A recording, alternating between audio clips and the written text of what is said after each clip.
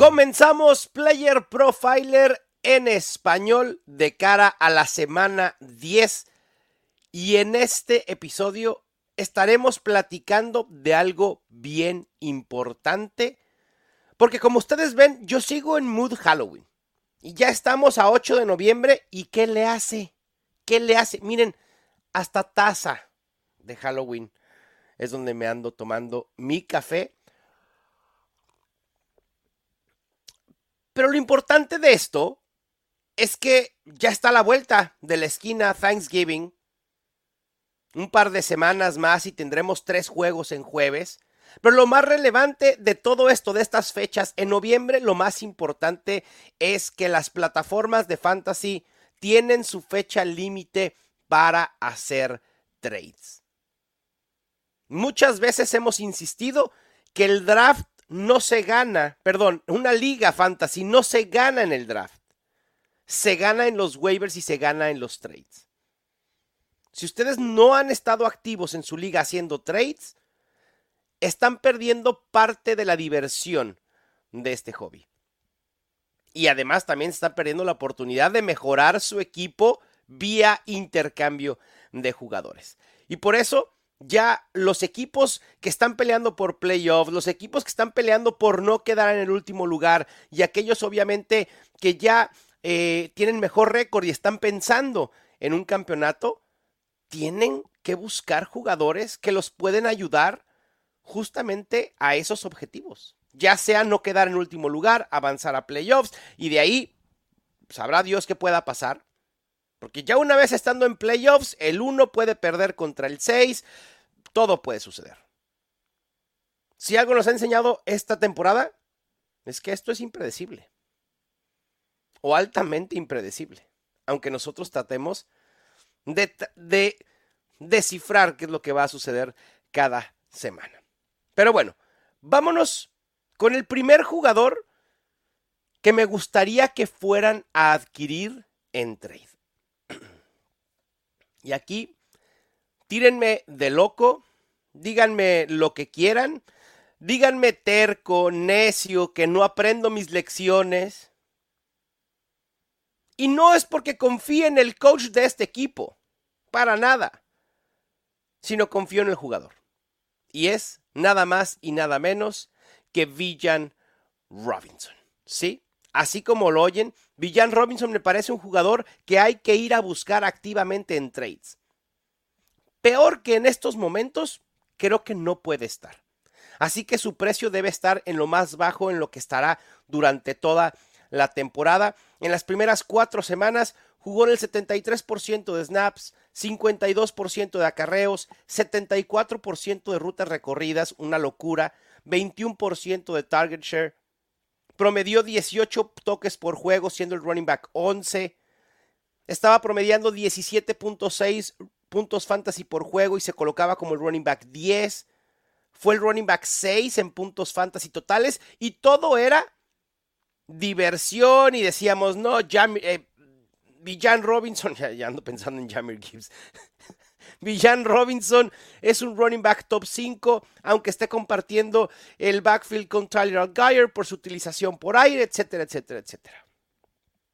El problema es que, como dice la canción, todo se derrumbó. Y el tema es la falta de utilización por aire. Y también otras cuestiones. Y vamos a ver los números que ha tenido Bijan Robinson en los últimos 4 juegos, sin contar ese infame momento en el que después nos enteramos que Bijan Robinson no fue utilizado porque estaba enfermo, porque traía dolor de cabeza, etcétera, etcétera, etcétera. Seguramente lo recuerdan. Bueno, en esos últimos 4 juegos, sin contar ese, Bijan ha pasado de 73% de snaps a jugar en el 68.25%. De tener el 52% de acarreos en las primeras 4 semanas a tener solo el 45%. De recorrer 74% de rutas pasó a un 65.25% y de tener un 21% de target share pasó a 10.5% de target share. Sus toques disminuyeron en alrededor 3.5 comparando estas dos mitades de temporada. En las últimas 4 semanas promedió 14.5 toques por juego, generó 10.73 puntos fantasy por juego. Son 7 menos de los que había estado generando en esas primeras 4 semanas y se coloca como el running back 27 en puntos fantasy totales. Obviamente es frustrante la utilización de Villan Robinson. Es increíble. Y lo dije en Los Fantásticos en el podcast de NFL Fantasy en español. Ahí entré en catarsis, casi lloro, derramo lágrimas por lo que está sucediendo en los Falcons. Porque Arthur Smith nos la aplicó con Drake London, nos la aplicó con Kyle Pitts y ahora nos la está aplicando con Villan Robinson. Pero como dijo Matthew Berry en su podcast, esto va más allá del fantasy y apuestas y demás. Lo que está haciendo Arthur Smith es nefasto para términos de NFL. Los Falcons han invertido muchísimo, y no en dinero, sino en capital del draft, en estas opciones ofensivas, para generar obviamente un equipo que pueda ser competitivo. ¿Por qué no usar ese talento? Simplemente no lo entiendo. Pero insisto, peor no podemos estar. Y después agregamos la utilización en la zona roja, donde Tyler Allgeier tiene 6 toques por solo 1 de Villan Robinson, y te quieres volver loco. A veces ver los juegos de los Falcons es quererte entrar en la televisión y sacudir a Arthur Smith. Pero bueno, vamos al punto de por qué, a pesar de todo esto, les recomiendo buscar a Villan Robinson. Porque si algo he aprendido en Fantasy Football es que el talento regularmente, en la gran mayoría de casos, sale a relucir. Y el talento, a pesar del poco volumen o de la poca utilización, suele producir. Y la realidad es que Villan Robinson ha sido uno de los running backs más eficientes esta temporada. Según datos de Player Profiler, es el running back 12 en yardas por toque, es el running back 4 en yardas evadidas, el running back 14 en porcentaje de acarreos de 15 o más yardas, es decir, está siendo efectivo y productivo en cada toque, está siendo elusivo, está siendo explosivo, es el running back 9 en yardas creadas y el running back 18 en dominator rating, con un 22.9%. Para quienes no estén familiarizados con la métrica de dominator rating, mide el porcentaje del total de yardas y touchdowns de un equipo. Es decir, que Villan Robinson ha sido responsable del 22.9% de todas las yardas ofensivas y touchdowns de los Falcons. Es claro que el equipo no se ve bien con este plan de juego. Lo que está intentando hacer Arthur Smith no está funcionando. En las primeras semanas decíamos, ok, le vamos a dar el beneficio de la duda a Arthur Smith porque está ganando juegos. Algo deberá estar haciendo bien. Pero ahora no sucede eso. Y el equipo se ve terriblemente mal. Ni siquiera con el cambio de quarterback. Que por cierto, no ha tenido un impacto mejor para Fantasy Taylor Heinicke que Desmond Ridder. ¿Por qué no darle la confianza al quarterback joven? Arthur Smith pudo haber cerrado la puerta de Desmond Ridder de una muy mala manera. Pero en fin, también algo que me gusta con Villan Robinson es el calendario. En la semana 12 enfrenta a los Saints, en la semana 14 a los Buccaneers, en la semana 15 frente a los Panthers. Justo en el comienzo de playoffs de Fantasy tiene el mejor matchup que podemos pedir. En la semana 16 enfrenta a los Colts, también matchup muy favorable. Y en la semana 17 a los Chicago Bears. Antes de ir con el segundo jugador que quiero que busquen en trades, vámonos con este mensaje del Podfather. Podfather, si te gusta Player Profiler en español, visita playerprofiler.com. Tenemos todo lo que necesitas para dominar tus ligas de fantasy football. Consulte Data Analysis, que le permite mirar todos los datos de Player Profiler en un solo lugar. El DFS Dominator tiene un optimizador para juegos cash y el Lineup Genius para crear equipos únicos para torneos. Nuestro World Famous Draft Kit Incluye cheat sheets y para todos los formatos y análisis más profundo de cada equipo. Nuestros rankings de dinastía están impulsados por nuestro Lifetime Value Engine, patentado, y también tiene un analizador de trades y una página con dinastía ADP. Y, por supuesto, todos nuestros rankings y proyecciones calculados por Billy, Dario y nuestro excelente equipo de análisis. Más allá de rankings, dinastía y las proyecciones semanales, incluso te brindan rankings de línea ofensiva y cornerback. Obtenga 2 herramientas gratis cuando te suscribe All In y además asegúrese de usar el código Mauricio para obtener un descuento adicional de $20. ¿Quién no quiere un descuento adicional para utilizar las herramientas de Player Profiler? Ya saben, el código Mauricio cuando lo adquieran. El segundo jugador que quiero que vayan a buscar en trades y van a decir, bueno, Mau, por favor. Y no, esto nada tiene que ver porque sea uno de los jugadores que más tengo en mis ligas. Y nada tiene que ver en que quiero salvar de alguna manera los consejos que di al inicio de la temporada y que de alguna manera resulte la predicción que tuve. Y es Tony Pollard. A ver, voy a tratar de explicarlo. No por qué Tony Pollard, sino, bueno, sí lo voy a decir obviamente, pero el tema es, Tony Pollard no va a ser un running back top 8 por lo que resta de la temporada. Eso creo que no debería de tener duda alguna, nadie. Pero la realidad es que me parece que en el panorama de los running backs actuales en Fantasy Football, el de Tony Pollard no es para nada el peor. Obviamente, si pensamos en lo que invertimos en Tony Pollard en el draft, tomándolo a finales de primera ronda, principios de segunda ronda, no va a redituar. Pero ya olvidemos eso. Eso ya quedó atrás hace varios meses. Pensemos de semana 10 a futuro qué es lo que puede aportar Tony Pollard. Y este es un jugador que me gusta ir a buscar por las razones totalmente opuestas a las de Villan Robinson. Porque Pollard, hay que decirlo, ha sido muy, muy ineficiente. Según datos de Player Profiler, es el running back 45 en yardas por toque, el running back 35 en tacleadas evadidas, el running back 19 en porcentaje de acarreos de más de 15 yardas, salva sus datos siendo el running back 9 en yardas creadas, pero la realidad es que es el running back 24 en yardas creadas por toque.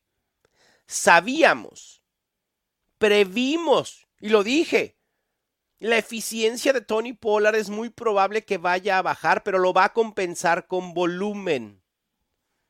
La realidad es que el volumen sí ha estado ahí, pero los números no se han compensado. La producción sigue muy por debajo de lo esperado. En cuanto a volumen se refiere, es el running back 15 en porcentaje de oportunidades dentro de su equipo, es el running back 12 en acarreos, el 6 en targets y el running back 2 en toques en zona roja. Aquí es donde debería comenzar a brillarnos los ojos. El running back 2 en toques en zona roja. Es el running back 5 en recepciones y ha tenido el 67% de sus toques totales. Ha promediado 13.4 puntos fantasy por juego, que lo colocan como el running back 18. Pero aquí hay otro elemento que debería entusiasmarnos ligeramente, obviamente sin volvernos locos. Pero con el volumen que ha tenido, en la ofensiva en la que participa, es decir, todo el entorno que rodea a Tony Pollard, sus puntos fantasy por juegos esperados deberían ser de 16.9, contrastados con los 13.4 que realmente ha producido, y esto lo colocaría como el running back 8. Así que hay esperanza de que Tony Pollard pueda cumplir con esta expectativa, porque está ligado a una muy buena ofensiva. Lo hemos visto en las últimas semanas, cómo los Cowboys han hecho explosión, y también espero una ligera ligero aumento en touchdowns. Tiene solo 2 en la temporada y los 2 los anotó en la semana 1. Es decir, que desde semana 1 Tony Pollard no anota un touchdown. Ya la realidad es que ha tenido un calendario un poco complicado y el calendario se vuelve mucho más favorable en este cierre de temporada. En la semana 11 enfrenta a los Panthers, insisto, el matchup más jugoso para running backs. En la semana 13 enfrenta a los Seahawks, en la semana 15 a los Bills y en la semana 16 a los Dolphins. Las siguientes dos opciones las he colocado porque he percibido un pánico de sobrereacción a lo sucedido en la semana 9. Y son DeAndre Swift y Alvin Kamara. No sé a qué se debe este pánico. Debo decir que sí, he dicho abiertamente que me preocupa el bajón en utilización de Alvin Kamara que ha tenido desde la semana 7 a la 9, pero tampoco es como querer abandonar el barco de Alvin Kamara. El que me preocupe el bajón en utilización no quiere decir que deje de ser una opción fantasy, ni mucho menos que deje de ser una opción top 10. El problema es que en estas 4 o 5 semanas en las que Alvin Kamara tuvo explosión y terminó como el top 5 cada ocasión, sale del top 12 y ya creemos que es un bust. ¿Le exigimos demasiado a ese jugador? La semana pasada terminó como el running back 19. Y entonces todo el mundo entra en pánico, la sobrereacción, ¿y qué hago con Kamara? ¿Lo ofrezco? ¿Lo dejo en la banca? Paciencia. Y si tú detectas que quien tiene a Alvin Kamara está justo con ese sentimiento, hay que aprovecharlo. Porque entonces hay que decir, ¿te preocupa Alvin Kamara? Échalo. ¿Cuál puede ser el peor de los casos de Alvin Kamara? ¿Que sea un running back 2 medio? ¿Quién le dice que no a un running back 2 medio sólido con el upside que ya vimos que puede tener Kamara? Incluso en un bajón hipotético en utilización a rangos de 18 a 20 toques, puede producir números de top 12. La realidad es que su única competencia en estos momentos es, en volumen, es Tyson Hill. Tyson Hill tuvo más acarreos que él la semana pasada. Ni Kendre Miller ni Jamal Williams tuvieron más de 6 toques en semana 9. Es decir, tuvieron muy poco involucramiento. Hay que estar tranquilos con Alvin Kamara. Y si en su liga quien lo tiene está intranquilo, insisto, hay que aprovechar esa intranquilidad y quitárselo de las manos. Que también debe pasar lo mismo con DeAndre Swift. Un escenario totalmente fatalista en la comunidad fantasy después de no lograr superar más de 10 puntos fantasy por primera vez desde semana 1. O sea, tenemos semana tras semana tras semana recordándonos de la utilización de DeAndre Swift y de la producción y que DeAndre Swift fue el DeAndre o es el DeAndre Swift que siempre esperamos cuando estuvo en los Lions. Una semana mala y ya todo el mundo entra en pánico. ¿Qué voy a hacer con DeAndre Swift? No lo puedo utilizar porque la semana pasada me dio menos de 10 puntos fantasy. No entremos en pánico tan fácil. De hecho, si escarbamos un poquito más en los datos, no todos son los puntos fantasy en la vida. DeAndre Swift tuvo la mayor cantidad de acarreos en toda la temporada desde la semana 2. Y eso debería emocionarnos al por mayor. Swift, insisto, ha sido todo lo que queríamos que fuera en los Lions. A pesar de ser el running back 18 en porcentaje de oportunidades con un 64.4%, es el running back 5 en acarreos, el sexto en targets, el cuarto en recepciones, es el running back 3 en yardas terrestres, el running back 15 en yardas recibidas y el running back 13 en touchdowns. De verdad, esos números son para que entremos en pánico con DeAndre Swift por un juego de bajón. No. De las semanas 2 a la 9, DeAndre Swift ha jugado en el 65% de snaps, ha tenido un 57% de acarreos, un 12% de target share y ha recorrido ruta en un 54% de dropbacks de Jalen Hurts. Al igual que Tony Pollard, está ligado a una muy buena ofensiva, es top 10 en toques en zona roja, empatado en tercer puesto como running backs con más toques en línea de gol. O sea, no solo son los toques en zona roja, sino también son los toques más importantes, que son los de línea de gol. Y también tiene un calendario favorable. En la semana 2 se enfrenta a los Bills, en la semana 15 enfrenta a los Seahawks. Y espérense, porque los enfrentamientos de DeAndre Swift en semifinal y en la final de Fantasy es para que DeAndre Swift de verdad nos entregue un trofeo de campeón de Fantasy Football. En la semana 16 se enfrenta a los Giants, en la semana 17 enfrenta a los Arizona Cardinals. Hay que ir a buscar fuerte a DeAndre Swift en trades.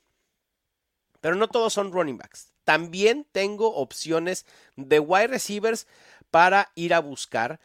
Y el primero es un compañero justamente de DeAndre Swift. Y no, obviamente no es A.J. Brown, porque para hacerse de A.J. Brown en un trade tendríamos que dar a lo mejor a Christian McCaffrey. Pero es Devonta Smith. Muchos altibajos en producción a lo largo de la temporada. Ha tenido al menos un 17% de target share en 6 de 9 juegos. Lleva 2 semanas generando al menos 14.1 puntos fantasy, pero puede preocupar esto debido a que en semana 9 lo hizo con solo 3 targets. Y sí, es un tema de preocupación, obviamente. Devonta Smith ha fallado en generar más de 10 puntos fantasy en 4 de sus últimos 7 juegos. Y la realidad es que si ustedes le preguntan a quien tiene a Devonta Smith, ha sufrido. Porque es muy difícil dejar en la banca a Devonta Smith. Y la realidad es que no ha producido. Entonces, es una oportunidad que podemos aprovechar. Esa desesperación de alguien que tenga a Devonta Smith. Porque la ventana se abre debido a la lesión de Dallas Goedert. La lesión de Dallas Goedert puede traer como consecuencia un aumento en utilización y en volumen para Devonta Smith y como consecuencia una producción mucho más estable y menos volátil. El año pasado, de las semanas 11 a la 15 en las que Goedert estuvo ausente, en esos juegos Devonta Smith promedió 8.4 targets, check, 6.25 recepciones, palomita, 84 yardas recibidas, bien, 0.4 touchdowns, ahí queda un poco a deber, pero 15.8 puntos fantasy por juego. Si Devonta Smith logra, de alguna medida, llegar a este promedio en las semanas en las que no va a estar Dallas Goedert, va a ser un wide receiver top 18. Así de fácil. Vayan por él en trades. Normalmente cuando pensamos en trades, hay que pensar en un jugador que ha decepcionado, pero que creemos que a partir de cierto momento puede llegar a explotar.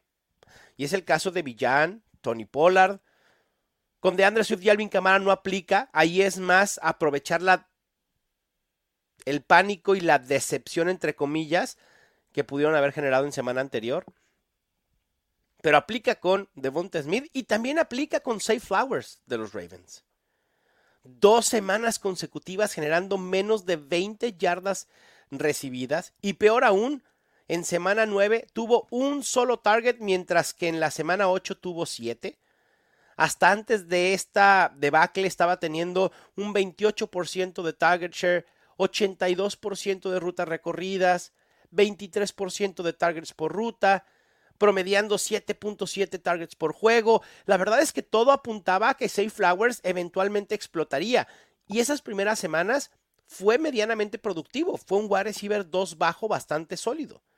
Pero en las últimas 2 semanas está promediando 4 targets por juego. Creo que el talento no está a discusión. Porque ya lo hemos visto y el perfil de Zay Flowers es así, de un wide receiver muy talentoso. Me parece que los Ravens eventualmente lo volverán a utilizar.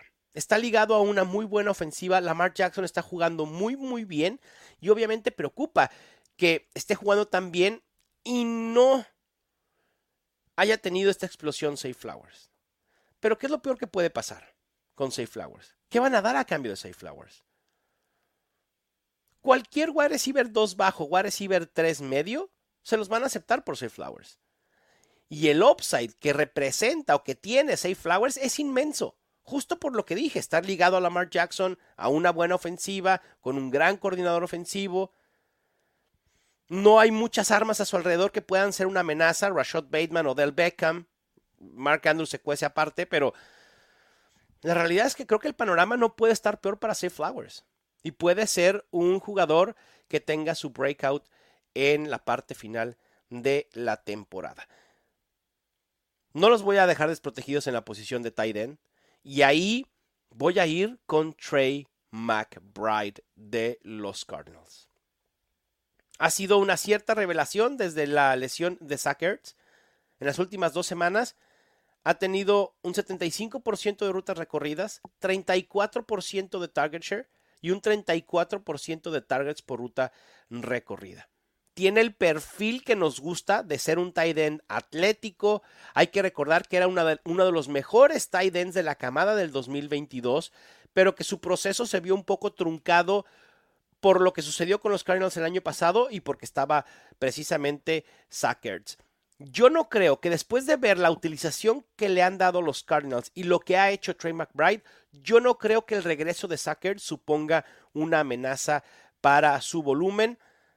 Y la muestra es corta, 2 semanitas nada más.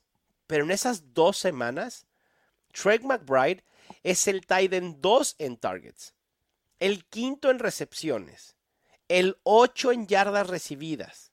Es el tight end 10 en yardas por ruta recorrida entre tight ends con al menos 10 targets y es el tight end 7 en puntos fantasy por juego. Todo eso lo generó sin tener un buen quarterback. Con Joshua Dobbs, con Clayton Tune. Ahora ponemos a toda esta ecuación a Kyler Murray y Trey McBride puede ser un sólido tight end top 10, quizá top 8 para lo que resta de la temporada. Y el costo de adquisición de Trey McBride puede ser mínimo porque la gente sigue desconfiando de la ofensiva de los Cardinals. No los culpo, pero esta ofensiva de los Cardinals se puede ver diametralmente opuesta a lo que hemos visto en las últimas semanas. Trey McBride, Marquise Brown, Michael Wilson sano, Kyler Murray de regreso y muy probablemente también James Conner. ¿Por qué no subirnos?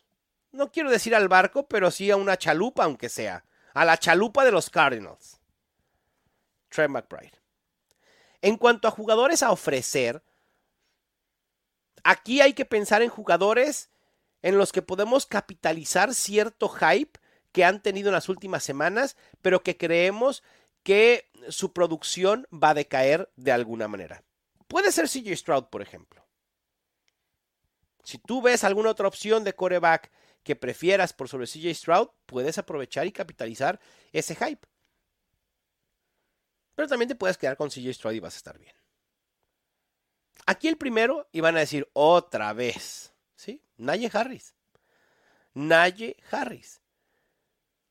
¿Su reciente resurgimiento es suficiente para aguantar en nuestros equipos a Najee Harris? Veamos. 13.96 puntos fantasy por juego en las últimas 3 semanas. Ha generado al menos 15 puntos en 2 de esas 3. En las semanas 1 a 5 promedió 13.6 toques por juego, mientras que de la semana 6 a la 8 promedia 14.5. Es decir, no hemos visto un aumento significativo en volumen de Najee Harris. Sigue enfrascado a un comité. De hecho, un comité en el que Jalen Warren está siendo más efectivo en yardas que el propio Najee Harris. Pero el aumento en la producción fantasy se debe a los touchdowns. 2 en esas 3 semanas. De hecho, son sus únicos touchdowns de la temporada. Creo que es muy factible decir que el comité en los Steelers no va a cambiar.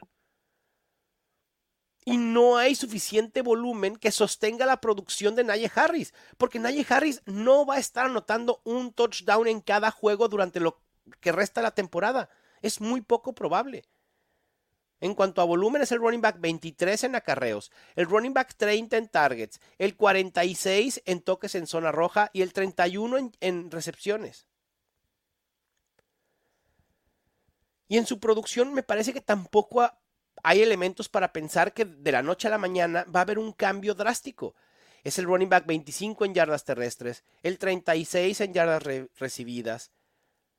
Sus puntos fantasy por juego generados y los esperados son muy similares. Es decir, no hay una variación. Najee Harris está generando lo que debe de generar. Punto. Lo peor de todo es que tampoco hay eficiencia. Es el running back 41 en yardas por toque, el running back 31 en yardas creadas. Eso sí, ha logrado ser explosivo y evade tacleadas. Eso se lo voy a dar, le voy a dar crédito en eso. Pero no es suficiente. No es suficiente. Ofrezcan a Najee Harris aprovechando esta semi-explosión que ha tenido. Jerome Ford, todo mundo lo ve como el running back principal de los Browns y creo que es lo que podemos aprovechar para ofrecerlo en trades. No tengo nada en contra de Ford, me gusta, pero creo que puede ser un buen elemento de intercambio. Ha sido medianamente productivo, al menos 11 puntos fantasy en 5 de sus últimos 7 juegos. Esta semana tuvo su mayor utilización con 25 toques, regresando de haber estado limitado por lesión. A pesar de esos 25 toques, solo tuvo el 58% de los toques totales en los Browns, lo que nos dice que Kareem Hunt no va a desaparecer. Va a seguir demandando un rol y esto limita el potencial de Jerome Ford. Si pueden hacer un intercambio de Jerome Ford por algún otro running back que pueda tener más upside, por un wide receiver 2, creo que puede valer la pena. También un wide receiver que me gustaría que intentaran deshacerse de él es Rashee Rice. Y aquí también puedo estar algo loco, ¿Cómo deshacerse del wide receiver 1 en los Chiefs? Pero la realidad es que su target share en las últimas 3 semanas ha decaído. 15%, 14% y 8% la semana pasada.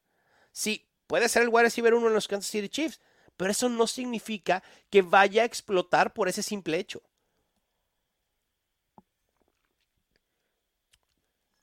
Creo que podemos aprovechar esa narrativa de, hey, te estoy dando al wide receiver número 1 de Pat Mahomes, y sacarle beneficio por alguien mucho más estable. Espero no arrepentirme de lo que voy a decir en estos momentos, pero vendan, ofrezcan, desháganse de Adam Thielen.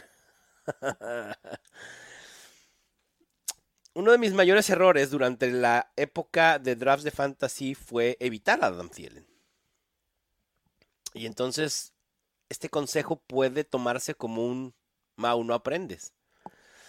Pero me cuesta trabajo confiar que Adam Thielen pueda tener el nivel de producción que ha estado teniendo. Por principio de cuentas, sus números en volumen regresaron a la tierra en semana 9, con solo 17% de target share y 13% de ruta recorrida. Creo que es muy posible que en estas épocas ya de la temporada los Panthers deseen involucrar más a otras opciones como DJ Chark, al propio novato Jonathan Mingo, para darle oportunidades con el primer equipo. Y aún pensando que el target share de 17% haya sido una excepción, porque Adam Thielen ha estado demandando targets en un 25%, considerando que sea una excepción, creo que podemos conseguir por Adam Thielen un sólido wide receiver top 12. Obviamente no pensemos en un CeeDee Lamb o en un AJ Brown o en un Tyreek Hill, pero sí algunos de la parte baja. Por ejemplo, un Brandon Ayuk. Brandon Ayuk por Adam Thielen. Dame a Brandon Ayuk cualquier día. Nada perdemos con ofrecer el trade. Prefiero una opción mucho más estable que a Adam Thielen. Y por último, les decía que hay que aprovechar el hype de jugadores. No hay jugador, bueno, no, a lo mejor sí. A lo mejor CJ Stroud tiene más hype en estos momentos que nadie más en fantasy. Pero tengo que tomar un trago de café porque lo que voy a decir va a ser... ¿Quién más hypeado que Tyson Hill en estos momentos? Ofrézcanlo por donde puedan. En las últimas 4 semanas, solo Travis Kelce ha generado más puntos fantasy que él en la posición de tight end. Ha terminado al menos como tight end 6 en 4 semanas consecutivas. Ha generado por tierra con 135 yardas. Ha generado en la posición de wide receiver o tight end con 126 yardas recibidas. También ha sido utilizado como quarterback con 56 yardas de pase. Y ha anotado en 4 semanas la ridícula cantidad de 5 touchdowns. Y lo decía en el video de Startem Sitem, de Startem más bien en NFL Fantasy en español. La clave han sido el aumento en oportunidades. Y entonces aquí es donde tenemos que sentarnos y recapacitar. ¿Los Saints van a seguir utilizando a Tyson Hill de esta manera? ¿Dándole de 10 a 13 toques por juego? Yo no estoy tan seguro que así sea. Si el día de hoy el coach de los Saints nos sale a decir Tyson Hill es nuestra arma ofensiva importante, lo vamos a seguir utilizando, ok, confiaría. Pero ¿qué pasó en los Saints que cambiaron la utilización de Tyson Hill en la primera parte de la temporada a lo que estamos viendo ahora? ¿El ingreso de Alvin Kamara? No. A lo que voy y lo que quiero decir es que nadie nos asegura nada en fantasy, esa es la realidad. Pero tenemos que buscar qué es lo más factible que suceda. Y yo veo muy probable que los Saints de la noche a la mañana, de una semana a otra, decidan dar un paso atrás en esta utilización creativa de Tyson Hill. O habrá semanas en que incluso esa utilización creativa no produzca. ¿O de verdad creemos que Tyson Hill va a estar generando 15 puntos fantasy cada semana? Si es así, quédenselo, ¿eh? Si ustedes creen en Tyson Hill, quédenselo. Pero para mí es una oportunidad de ofrecerlo. Por un tight end, es decir, si alguien quiere comprar a Tyson Hill como un tight end top 8 y podemos conseguir un top 5, Dalton Kincaid, por ejemplo, a mí dame a Dalton Kincaid todos los días por sobre Tyson Hill. Yo lo estaría ofreciendo en trades. Espero que logren hacer muchos trades de aquí a que se cierre esta ventana. Hay que ofrecer los trades. Uno tiene que buscar hacer los trades. No esperemos que alguien nos ofrezca el trade. Hay que estar activos. Hay que buscar, indagar en los rosters de nuestros rivales, qué es lo que les hace falta, quiénes les sobran, y en esa medida encontrar un equilibrio que pueda ayudar a ambos equipos. Les mando un abrazo, suerte en sus enfrentamientos, excepto si juegan, ya no sé ni lo que digo después de hablar de Tyson Hill, así que suerte en sus enfrentamientos, excepto si juegan contra mí. Esto fue Player Profiler en español.